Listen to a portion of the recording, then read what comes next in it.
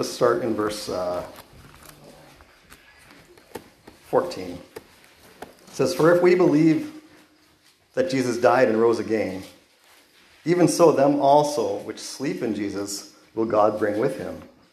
For this we say unto you, that by the word of the Lord, that we which are alive and remain unto the coming of the Lord shall not prevent them which are asleep.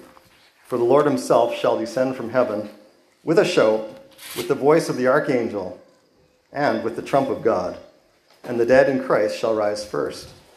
Then we which are alive and remain shall be caught up together with them in the clouds, to meet the Lord in the air, and so shall we ever be with the Lord. Wherefore comfort one another with these words." And I'm going to pray and then we'll continue. Again, Lord, as we turn to your word, we're just glad that we can look at it, that we can trust what you have to say to us through your book, Lord, that you've given to us. And so, Lord, we just, as we look at some of these things, I just ask that you would help me to be clear in the things that I say this morning, that we would be encouraged, even as this verse says that we are to comfort one another with these words, Lord. So help us to do that this morning. We pray in Christ's name. Amen. So as we've been going through, and I've been going through the book of Matthew, and we get to the 24th chapter of Matthew, we get this question from the disciples. We've just had this big conversation between Jesus and some Sadducees and Pharisees and all these leaders in Israel.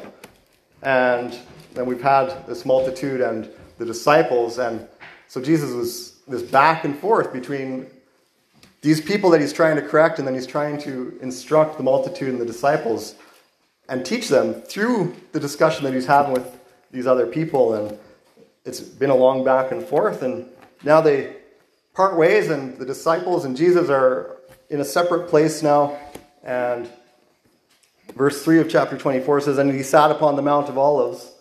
The disciples came to him privately, saying, Tell us, when shall these things be, and what shall be the sign of thy coming and of the end of the world?" And so, as the last couple of weeks, I've started this sort of interjecting this little series of the end of the world. And it seems we need to establish some things to understand what the end of the world looks like. And I pointed out a couple of weeks ago, as we look around the world, the events around the world, there's a lot of people. I'm visiting with people, and people that aren't Christians, aren't saved at all, don't know what the Bible has to say, are thinking that we're facing the end of the world. They're looking at the events of the wars and the potential of the nuclear war that's being warned and threatened and worried about on a day-to-day basis. And you got Russia and Ukraine and this nuclear disaster that's just waiting to happen there. And then you get China and Taiwan, and then you get Israel and Iran and Syria, and all these different things going on. And then we start to look at their Bible and we can say, well, look, some of that's lining up with things like in Ezekiel 38. And we can look at some of what Jesus says in chapter 24 here, and things are starting to look like it's fulfilling these things. And so lost people are thinking, this could be the end. And Christians are looking and saying, this could be the end. Of course, they've said that many times before, so we can't be absolutely certain, but certainly all the details look like they're falling into place. And so we are inclined to think that way, and we're supposed to think that way. The disciples thought that way. When Paul wrote this passage I just read in 1 Thessalonians, he's telling this church to think that way, that the end is any time. Christ might come back at any moment. And we should always think that way. And we've looked at some of the verses that tell us what we should act like, what we should think like, if that was the case. If we actually believe that Christ is going to come back again, how should we live?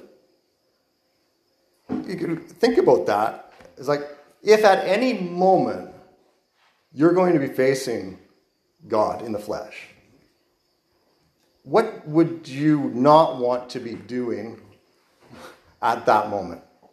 If that was in an instant, should you not live a life of as much holiness as you could possibly live so that you're not caught in the middle of whatever it is, right?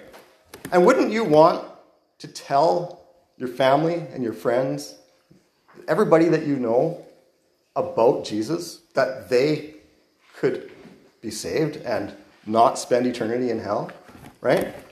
These are the things that we should think about. And this is what, if the end of the world is near, this should be our focus, is what do I need to do to prepare for that? And how should I be living if that's the case? And so we've spent a little bit of time looking at some of these things. And now the Bible teaches a number of different things, and we start to look at some of the prophecies and some of the explanations of what that end of the world is going to look like, what the events are going to look like coming up to that.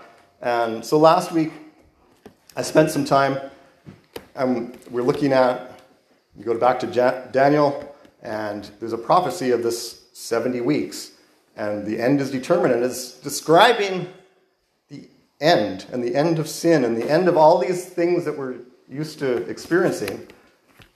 70 weeks, and we understood from Scripture that 70 weeks is a week of years, not a week of days, and so we get this number of years, 483, I finally remembered the number, and got us till where Jesus came.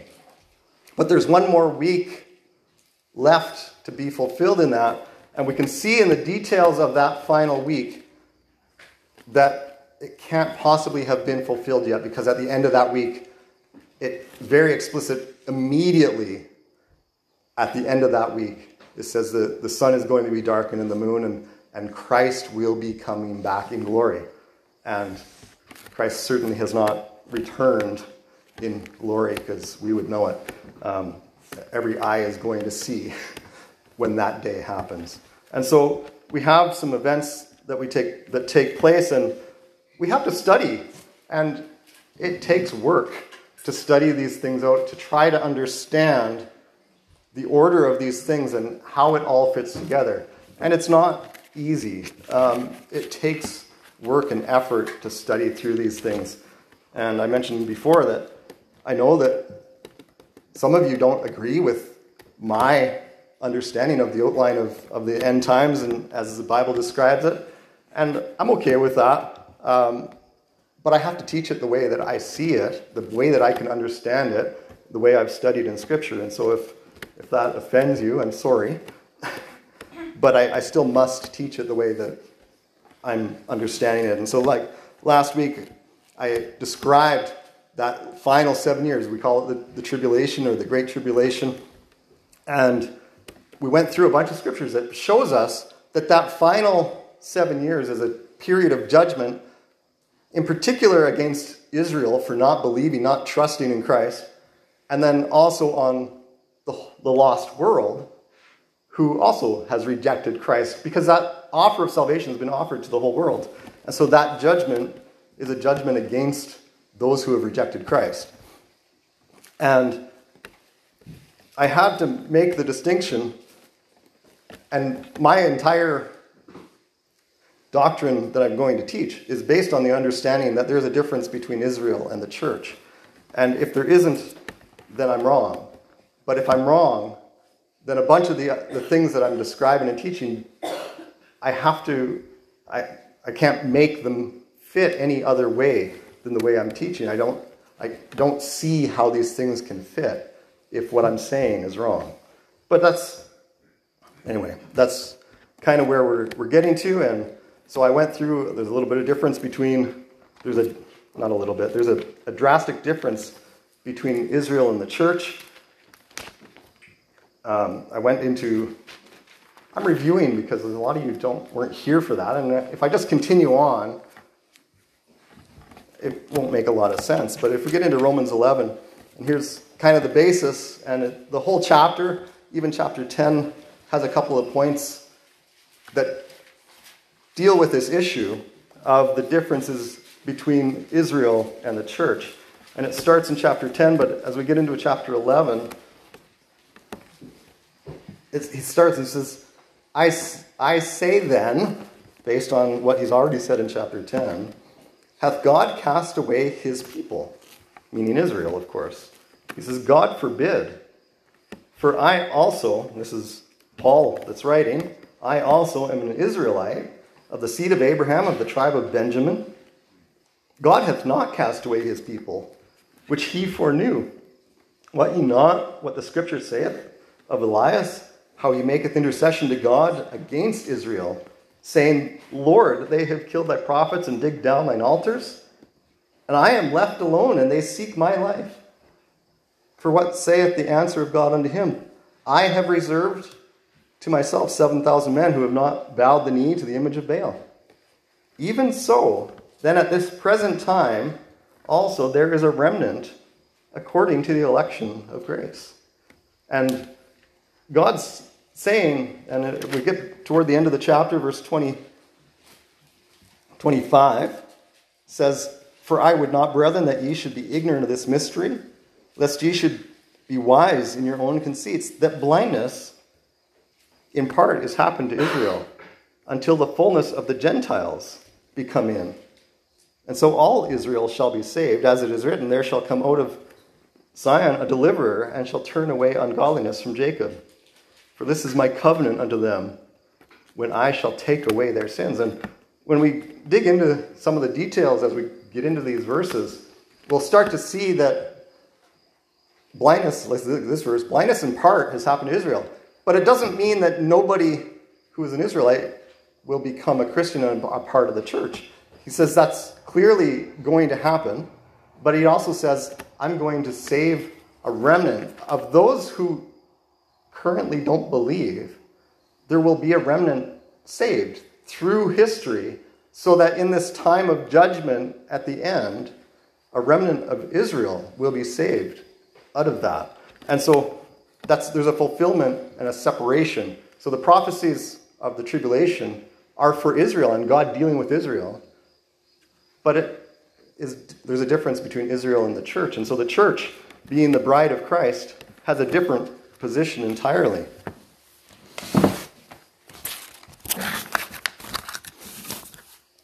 And one of the purposes of the tribulation, and as we're on that topic, is to turn people to God. And that's both Israel and Gentiles, both. And we'll get into Revelation chapter 7 is one spot that makes that statement and makes that declaration that that's God's purpose here, or one of God's purposes here. Revelation 7 and verse 14 says, And I said unto him, Sir, thou knowest. We're a little bit out of context with that, but you can read the rest to understand where we're at. And he said unto me, These are they which came out of great tribulation, and have washed their robes, and made them white in the blood of the Lamb. Therefore are they before the throne of God, and serve him day and night in his temple.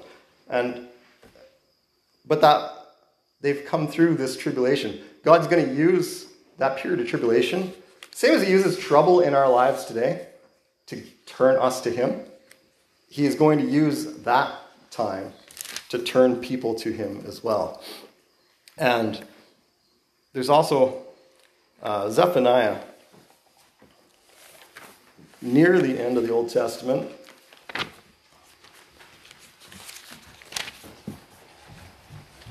Zephaniah chapter 1 has a few verses that speak. The whole book is basically based on this last days thing, where all of these horrific events, this judgment of God, and there's a distinction that needs to be made, and I haven't got all the verses in front of me this morning on that topic, but the distinction is between when we're told as the church to expect tribulation, to expect trouble and trials and problems in our lives because we're following Christ. That is absolutely true, but there's a distinction in Scripture between that, which is just people and Satan working against us, It's the result of us trying to serve God, and the world hates that. And so we're going to have troubles in our life because of that. But there's a difference between that and this specific time that he describes as going to be like none other before. You'll have never seen trouble in the world like what you're going to experience during this last 7 years. This is a different period, a different type of tribulation, and this is God's judgment. This is God's wrath being outpoured, not just people trying to work against us. And so we get into Zephaniah chapter 1, verse...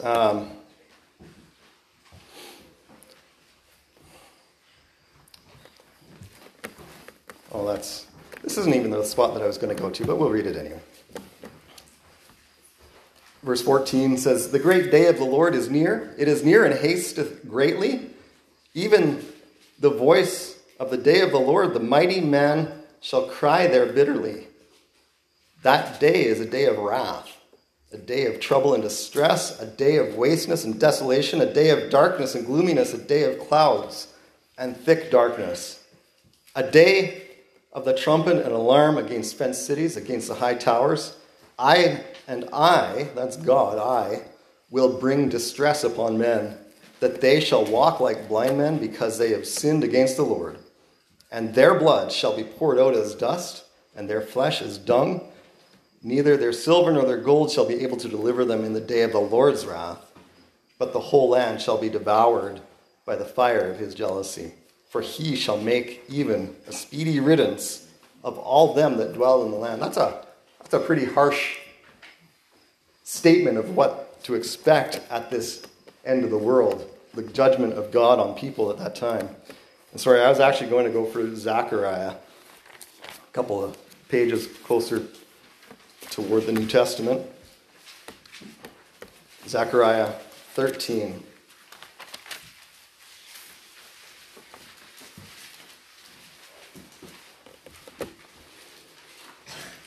Zechariah 13, and just the last couple of verses there, verses 8 and 9, it says, "And it shall come to pass that in all the land, saith the Lord, 2 parts therein shall be cut off and die, but in the third shall be left therein. And I will bring the third part through the fire, and will refine them as silver is refined, and will try them as gold is refined," or is tried, sorry. "They shall call on my name, and I will hear them. And I will say, it is my people. And they shall say, the Lord is my God." And what we see here is that God's describing bringing people through that time of tribulation, through the fire.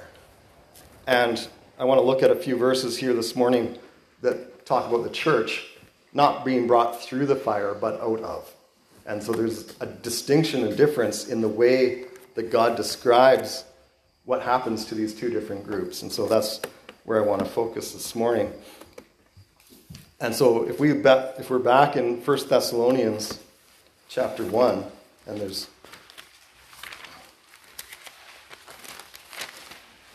a few verses here. There's just one in chapter 1 that I'm going to look at, verse 10.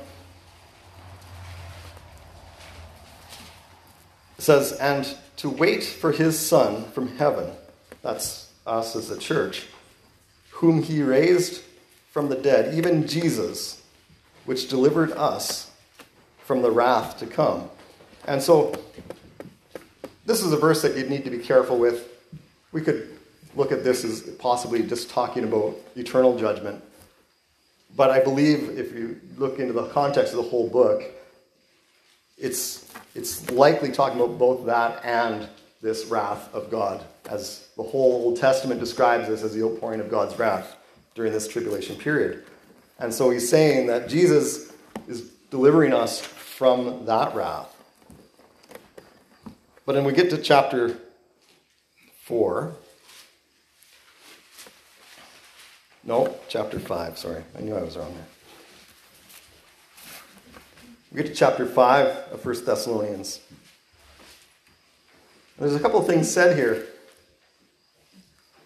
This verse 9 in particular, And we'll read a couple of more verses with it. But it says, "For God hath not appointed us to wrath, but to obtain salvation by our Lord Jesus Christ, who died for us, that whether we wake or sleep, we should live together with him. Wherefore, comfort yourselves together and edify one another, even as also ye do." And so, the point in verse 9 says, "For God hath not appointed us to wrath." And we can come to the conclusion that what we read earlier when we started off this morning in the previous chapter, this description of the dead in Christ shall rise, and then those that are alive and remain shall be caught up together with them in the clouds to meet the Lord in the air, is a description of God delivering the church from that period of wrath. Romans chapter 5 continues with that thought.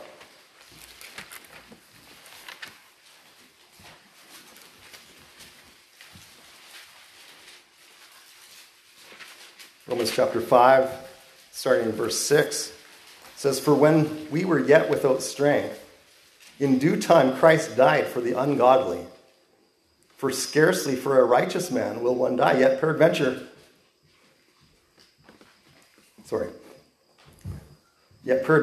for a good man some would even dare to die. But God commendeth his love toward us, in that while we were yet sinners, Christ died for us. Much more then, being now justified by his blood, we shall be saved from wrath through him. For if, when we were enemies, we were reconciled to God by the death of his Son, much more, being reconciled, we shall be saved by his life.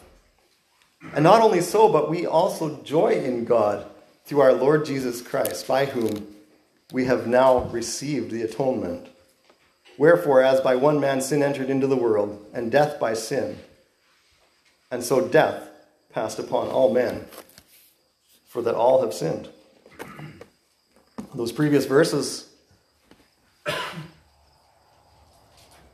tell us that he's delivering us. His sacrifice is to deliver us from wrath.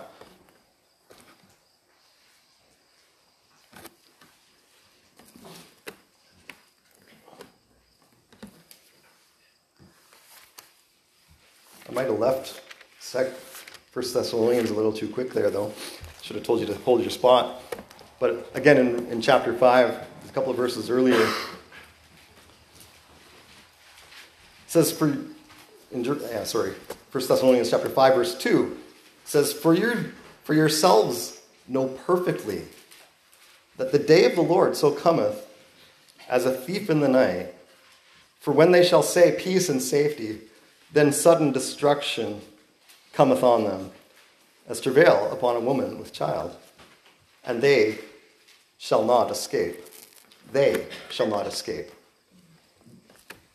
The next verse says, but ye, brethren. When we look at the second coming, the description of Jesus' actual second coming is a coming to earth in vengeance, pouring out his wrath on people who have rejected him, and he comes to destroy. That's them, but ye, and that's where we get into that. For God hath not appointed us to wrath, but to obtain salvation by our Lord. We're not appointed to wrath. We're not appointed to face that. We're going to be brought out of it prior to these things. And so there's a couple of things that we can point to that really make the difference of where things place and the order of these events and when they take place. And we get into the book of Revelation, and there's some things happening there in those opening chapters. We have the first 3 chapters are entirely written to churches. The word church is mentioned, I can't remember what the number is, many, many times, 30 sometimes or something like that in those first three chapters. And God's talking to the churches through John, the Apostle John. And we get to chapter 4. There's this picture of what I believe 1 Thessalonians chapter 4 is describing. It says, "After this I looked, and behold, the door was open in heaven, and the first voice which I heard was as it were of a trumpet talking with me, which said, 'Come up hither, and I will show thee things which must be hereafter.'" And that voice like a trumpet talking that says, "Come up hither," from this moment, everything that John sees is from the perspective of heaven, not from the perspective of earth. Everything prior to this was on earth. And he's talking to churches and people in the church, people who have believed in Jesus up until that point. But from this point on, John is in heaven looking at events taking place up there. And in the following couple of chapters, we see some things going on prior. And if you know the book of Revelation at all, this is a book that it's like, this is where everybody turns to. Like, this is the apocalypse. This is the end of the world. This is the description of all those events and sort of where we get the detailed description of these things. And we can piece this together with many of the Old Testament passages. We can piece this together with what Jesus says in Matthew 24 and 25. And we see the overlap there, the things line up that this is that description. But chapter 4 and chapter 5 are things that took place prior to that. And so if we look at what is taking place there, chapter 5, there's a couple of verses here. Sorry, wrong. Yep, still chapter 5. My finger's in the wrong spot. Chapter 5, verses 8 to 10. It says, "And when he had taken the book, the 4 beasts and the 24 elders fell down before the Lamb, having every one of them harps and golden vials full of odors, which are the prayers of saints.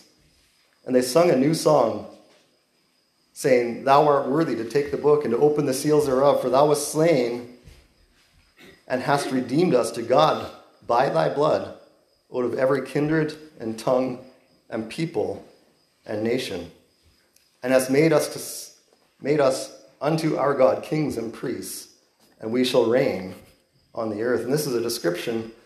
This is what God describes the church. We look through the New Testament and Paul's writings, and this is a description of the church, the people of the church. And they're in heaven already with God, observing these things. And we've been doing our Thursday Bible studies, going through the book of Revelation, and we went into detail into some of these things, comparing Scripture with Scripture, to establish that these 24 elders and all of these details indeed do point that this is the church. The church is no longer on the earth, but is in heaven, observing these events taking place, as John is there doing that as well. And when we get to Revelation 19, and I think this is a very important point in all of this, and this will be the point where I stop more or less this morning. We get to Revelation 19. And there's a bunch of stuff happening. We're getting right to the end of that 7-year period, that period of judgment. And we're observing some events that are taking place in heaven once again. So chapter 19, starting in verse 6, says, "And I heard, as it were, the voice of a great multitude, and as the voice of many waters, and as the voice of mighty thunderings, saying, Hallelujah, for the Lord God omnipotent reigneth. Let us be glad and rejoice and give honor to him, for the marriage of the Lamb is come, and his wife has made herself ready. And to her was granted that she should be arrayed in fine linen, clean and white, for the fine linen is the righteousness of saints. And he saith unto me, Write, Blessed are they which are called unto the marriage supper of the Lamb.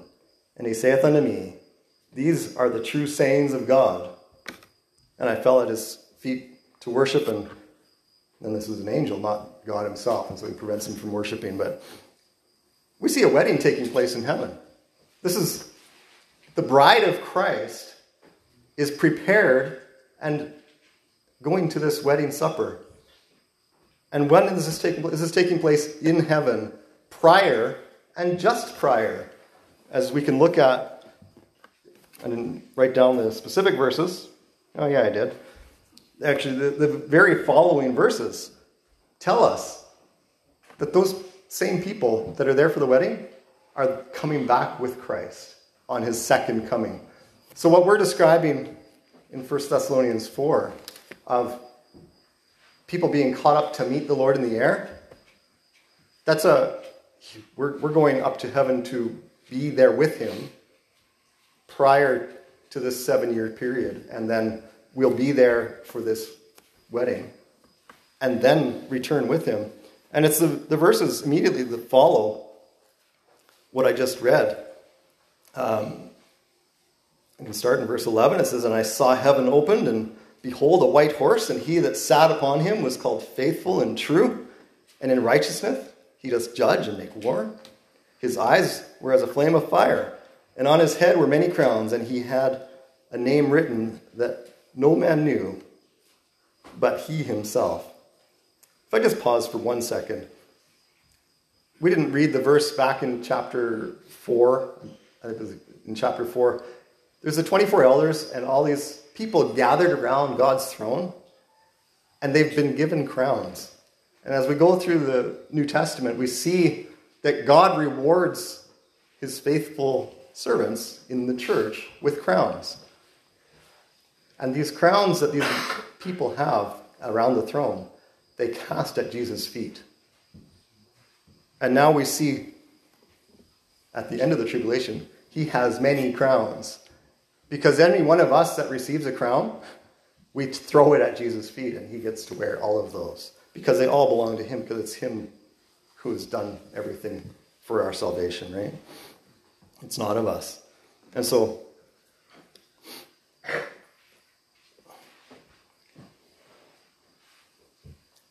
verse 13 says, And he was clothed with a vesture dipped in blood, and his name is called the Word of God. And the armies which were in heaven followed him upon white horses, clothed in fine linen, white and clean. And out of his mouth goeth a sharp sword, that with it he should smite the nations. And he shall rule them with a rod of iron, and he treadeth the winepress of the fierceness and wrath of Almighty God. And he hath on his vesture and on his thigh a name written, King of Kings and Lord of Lords. But we see that the church is with him.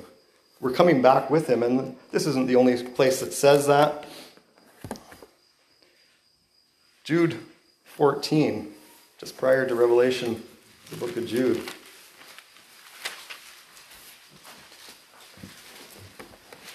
Just to show that I'm not misinterpreting that passage, because it doesn't specifically say that's the church. We'll go here, and it says in Jude 14, so there is only one chapter. It says, And Enoch also, the seventh from Adam, prophesied of these things, saying, Behold, the Lord cometh with 10,000s of his saints, to execute judgment upon all, and to convince all that are ungodly among them of all their ungodly deeds which they have ungodly committed, and of all their hard speeches which ungodly sinners have spoken against him. But it's very clear here that the church, the saints, 10,000s, like it's lots, are coming with him. And 1 Thessalonians chapter 3. Should have held your finger in Thessalonians, apparently. But 1 Thessalonians chapter 3 and verse 13 says, To the end he may establish your hearts, unblameable in holiness before God, even our Father, at the coming of our Lord Jesus Christ, with all his saints. Not for all of his saints, but with them. We're we're already with him when he comes back. And so there's my main point in that my understanding from my study of the Bible and all these differences is that 7-year period, that end of days, that final judgment is against Israel, against the lost world. But the church will be, we call it the rapture. It's not specifically a biblical word, but it's a word we use to describe this event of being caught up to meet the Lord in the air, so that we're brought out of that wrath, that day of wrath, because we're not appointed to wrath. And then we're there for this marriage ceremony. We could have looked at some verses that describe the church as the bride of Christ, but it's there. And then when he comes back, that actual second coming, he's coming to destroy, to finish, and to rule. He's going to set up his kingdom for 1,000 years. And at the end of that 1,000 years, there's a final cleansing, final judgment, and everything is made new again. So there's sort of a summary, run through all that. So let's pray. Again, Lord, as we're looking at these things and going through a lot of scripture to try to establish the truth and make the points clear that we're not making this stuff up. It is scriptural, and it's to the best that I'm able to do and see. It is the most scriptural view of what the end is going to look like. And Lord, I'm prone to error. I could be wrong in some of these things, but Lord, again, we just commit that to you. And Lord, we look at verses like in Titus that tell us that we're to look for that blessed hope and the glorious appearing of the great God and our Savior, Jesus Christ. And we're looking forward to that, Lord, in whatever form that takes. But Lord, we put our hope and our trust in you in that. And so, Lord, again, we commit this to you. And Lord, I ask that if anybody that's here this morning doesn't know which side of that they're on, whether on the judgment side or on the redeemed side, Lord, that if they don't know you as their personal Savior, that they wouldn't leave here this morning without knowing that. And so, Lord, we just, again, we invite people to come and talk to me after the service if they want to know more, Lord. And so, Lord, again, we commit this morning to you in Christ's name. Amen. So if